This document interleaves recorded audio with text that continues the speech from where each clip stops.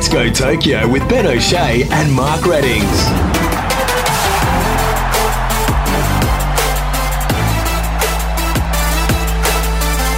Hello and welcome to Let's Go Tokyo. Ben O'Shea and Mark Reddings with you. As Paralympic tennis star Dylan Alcott put it, the warm-up is officially over. It's time for the big show now.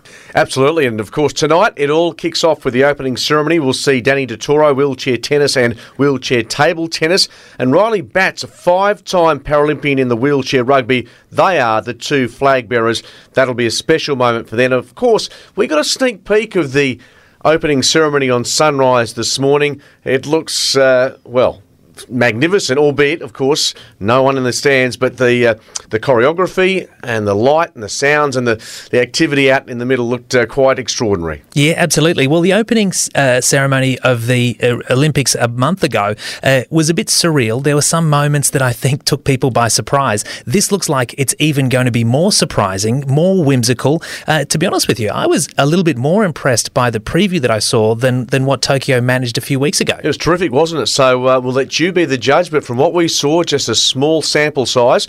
We'll have something to look forward to tonight, of course. That starts at 7:15pm at WA time. You can see that on 7+, and of course there'll be on 7 after The Voice as well, a replay of that. So much to look forward to as we get down to the business. And of course the theme of tonight, the opening ceremony, is moving forward, and we have wings, which encourages athletes to spread their wings no matter which way the wind is blowing. So they've got that lovely correlation between what the athletes have been through and what they hopefully will achieve over there in Tokyo. And there are plenty of athletes to spread their wings, Skeet. 4,400 athletes will be competing in Tokyo, 179 from Australia. So we're sending a pretty big team, and we're expecting to hear a decision today about whether or not there'll be crowds at the Paralympics. If there are, it'll only be school children in the stands, not a full house, but around 2,000 kids at some of the venues like the swimming pool. Absolutely. And along with the theme for these Paralympics, the launch of the We the 15 campaign, a 10-year campaign to make disabilities normal in society. It references the 15% of the world's population have a disability, 1 billion people. So it just shows you that the numbers are there, and we know that despite the fact that the Paralympics hasn't always had the same coverage, the same profile as the Olympics over the journey, I think in the last 20 years, the recognition and those personal stories have really taken effect, and people are so engaged with what's happening out there over the next 2 weeks. Well, I think it's a really interesting message to get across as well, because it's about, I guess, normalising disability, because so many people around the world deal with those situations, and it's about not calling people with disabilities inspirations or superhumans, and they just want to be called normal. They say people call us special, but there's nothing special about us. And it's an interesting one, because I know we're guilty of it, because you look at what these athletes have overcome to get to Tokyo, and it's not just in terms of their disabilities, it's in terms of funding, because they attract a lot less money than the able-bodied athletes, and it's hard for me to not think that they are inspirations and that they are superhuman. Like, I look at what they do, I think it's incredible. Absolutely. So when we do say they're extraordinary or they're remarkable, it is done with the greatest of respect, and looking at the achievements they make and what they are able to do. It does create a headline which I think is worthy of attention over the next fortnight. How will the Aussies fare? That's a big question. We've been top 5 for every Paralympics dating back to 1996. Of course, Sydney 2000, we topped the medal count with 63 gold. But we need to know for our listeners who exactly might be finding their way into medal contention over the next fortnight. Well, I've got some hot prospects to run through for you, Skeet. In the swimming, we've got Ellie Cole. She'll be one to watch. In cycling, David Nicholas, and making his Paralympic debut, Darren Hicks, is expected to go pretty well. In the tennis, we've got the men's quad singles, the 14-time Grand Slam champ, Dylan Alcott, who I mentioned at the top of the show. He's defending his title from Rio. And athletics, we've got Todd Hidgetts in shot put, and 100 metres, Rio champ Scott Reardon as well. Yeah, plenty of chances there for Australia. In fact, we'll compete in 18 of the 22 sports on the program. But, of course, enough of what we're expecting. We're going to chat with someone who knows exactly what it's like to be on the Paralympic stage, been an absolute superstar of the sport, and a Paralympian who's just done it all. Let's be honest, a champion of the pool, 9 gold medals next to her name, as well as world records, world championships, also awarded the Medal of the Order of Australia in 1993. We refer to, of course, Paralympic swimmer Priya Cooper, who is going to be part of the 7 coverage of the magnificent Paralympics, which begins tonight, and great to have her on Let's Go Tokyo. Priya, thanks for being part of the show. Thank you. You must be excited. Let's start off with the fact you're going to be commentating over the next week or so for the Seven Network, so that must be a buzz for you. It is. I'm so excited. I kind of switch between pure fear and and total excitement. So it's kind of one day at a time. But no, it actually feels like I'm part of the team, because we all feel like a team here, putting it together, and the excitement and the buzz around this place is amazing, because I'm in Melbourne, and there's Australian flags hanging up, and they've done that in the hotel and in the broadcast centre, and it just feels literally like I'm part of an Australian team. Yeah, I've been following a number of the athletes on Instagram and watching their journeys begin over in Tokyo, and it's very different this time around with the pandemic hanging over everything. How do you think they're going to be dealing with that? I would hope that they're just blocking it out. But much like I am here in a way, because obviously I've flown from Perth to Melbourne and I've flown into a lockdown, but I kind of don't even feel it, because I'm so immersed in what it is to be Tokyo 2020. You know, I'm so immersed in the lead up to this games, and then obviously tomorrow it kicks off, and then we're really off and running. I'd imagine that they're a bit the same. I'd imagine they're sort of so immersed in what they're doing that they're blocking out the fact that their parents aren't there and the crowd isn't there. And I've actually spoken to a lot of the parents, and they're in constant communication with their parents. You know, most of them, depending on their age, obviously, but they're talking with their parents. They're keeping their parents are telling them how excited they are, and that they've organised to get together, and we're going to have the viewing of the race. And so you've got to. I think over the last 18 months, they've probably learnt a lot of skills to combat the fact that, yes, they're actually competing in a pandemic. Exactly. Now, we know Australia's been so successful, top 5 nation, and done so well at Paralympics, and we could get upwards of 100 medals over the next 2 weeks. But I know you're very much specialised in the swimming side of things, Priya, so give us your thoughts. We've just spoken about Ellie Cole and what she could potentially do, but can you give us a heads up on who to look out for from an Australian perspective in the pool? Yeah, well, Ellie, obviously, I just read an article this morning that said it might be her last game. So, you know, we'll be looking for her to potentially definitely medal, but get that 16th Paralympic medal. But Brendan Hall, you know, he's going in for, and I'm sort of thinking race-wise, that's the first race on the thing tomorrow morning, on the calendar tomorrow morning. Brendan Hall, you know, 4th games, like veteran of the sport, completely revolutionised his life, and in the last kind of year or so, and lost 20 kilos by going plant-based, and just changed the way that he's doing things, and he's an older, more mature, seasoned athlete now. And then on the other scale of things, and I will mention it because he is a Perth boy, we've got Ben Popham, who is one of my favourites, and he's racing tomorrow in the 100 metres freestyle. And you know, imagine the excitement that he's got, and he has to contain that excitement. We got about 15, 16 debutantes on the swim team, so they have to contain their excitement so they can actually do the race and then deal with the process after that. But I say debutante. They're debutantes at the Paralympic Games. Doesn't mean they're not debutantes internationally. Some of them have had that international experience, so they've got those experiences to draw on. And in talking about that international experience, that's been pretty hard to come by for Aussie athletes over the last 18 months or so. For some of the true Paralympic debutants this time around, how much do you think they might be impacted by not having that normal sort of run-up of world championships and international competition to prepare?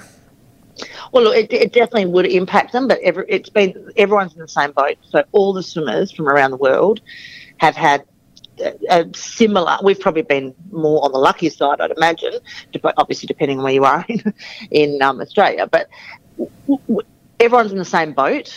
You know, there's been most of these athletes, I would say, not 100% of these athletes would have had to deal with the isolation, the lockdowns, these type of situations, and seeing, and realising that they were meant to be going to this competition and swimming, and they're not. And where do they swim? And we've got people that were training in lakes and in dams, and we've got amazing stories of Cole Pierce. His parents are dairy farmers, and he had to train in the dam.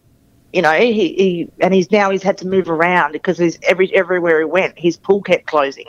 There's just, I think that every single athlete on this Paralympic team is going to look back on this and go, look, this was a bit of a hard journey to get here, but wow, do we not have a story to tell? Absolutely. And you sound as pumped as anyone, Priya, which is great given what's ahead for you in the next few days. Of course, a 3-time Paralympian yourself. A couple of questions off the bat here. The coverage, how much has it improved since you started back in 92 with regards to what we see on TV and what we read about now, and also your journey in the terms of how did you get into swimming? And I believe your dad was part of the process as well?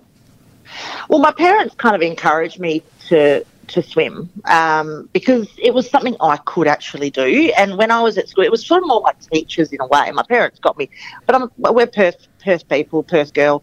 You grow up around the water, so you're constantly in the water, at the beach, in the pool, and that was part of my life. But then through school, they encouraged me to actually do the laps and get in the squad, and it was an opportunity for me to compete at a certain level against my peers from school, and I liked it. I obviously found that I quite like this competition thing, but I actually really quite like the training side of it. I liked what it did with your body and how it made you feel, and then obviously I discovered I was kind of good at it, but I just enjoyed it, and I can't remember the other part of the question. But what was the other part of the question? I think it was about the coverage and how much it's grown since '92. And what's that? Gee whiz, that's nearly 30 years ago.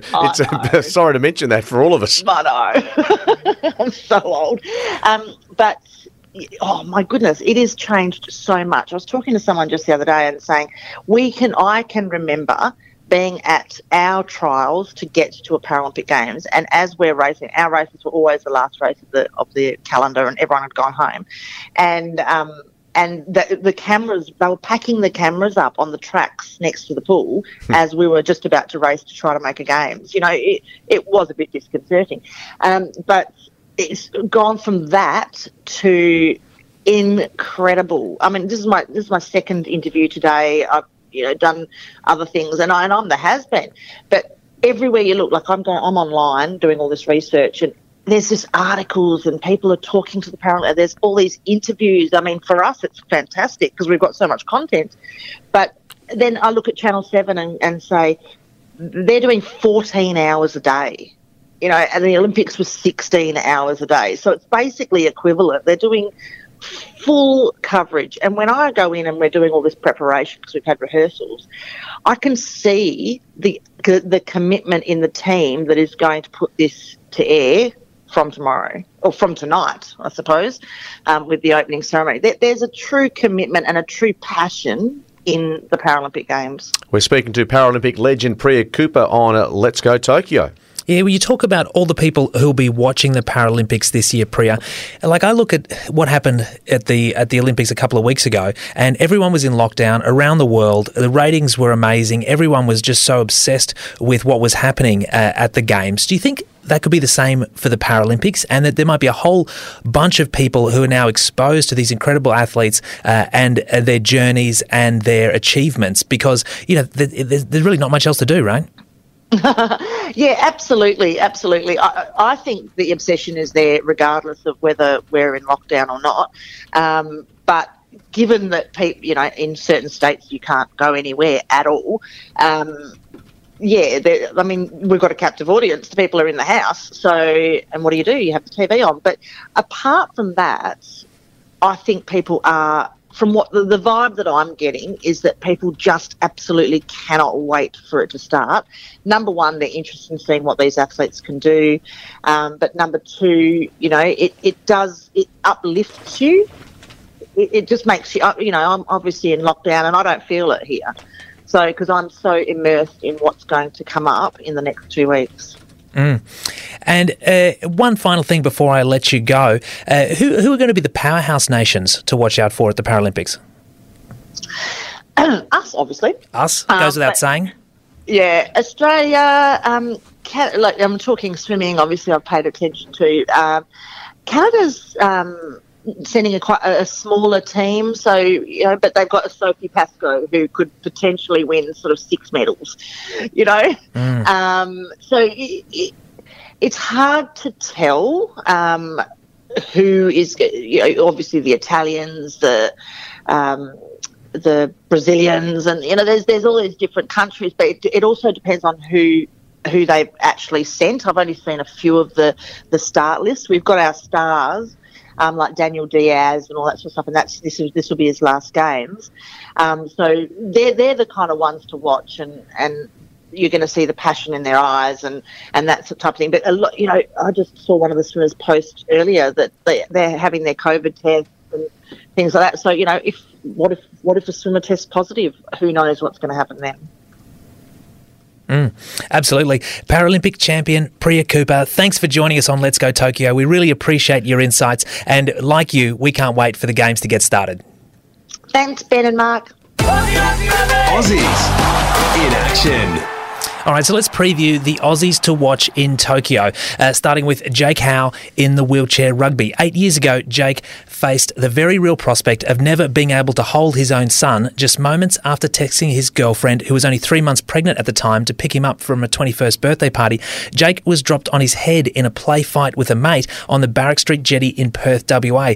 It was a freak accident. It left him paralysed immediately, and he spent the following months, simultaneously preparing for his son Lucas's birth, learning how to use his hands, how to eat, how to shower. Fast forward to 2020, and Jake is a World Championship silver medalist on track to represent Australia once again at the Tokyo 2020 Paralympic Games, where the Australian wheelchair rugby team, the Steelers, will be aiming to win their 3rd consecutive Paralympic title. Then we've got Jeremy McClure, born back in 1987 here in Perth. He was an avid water polo and hockey player.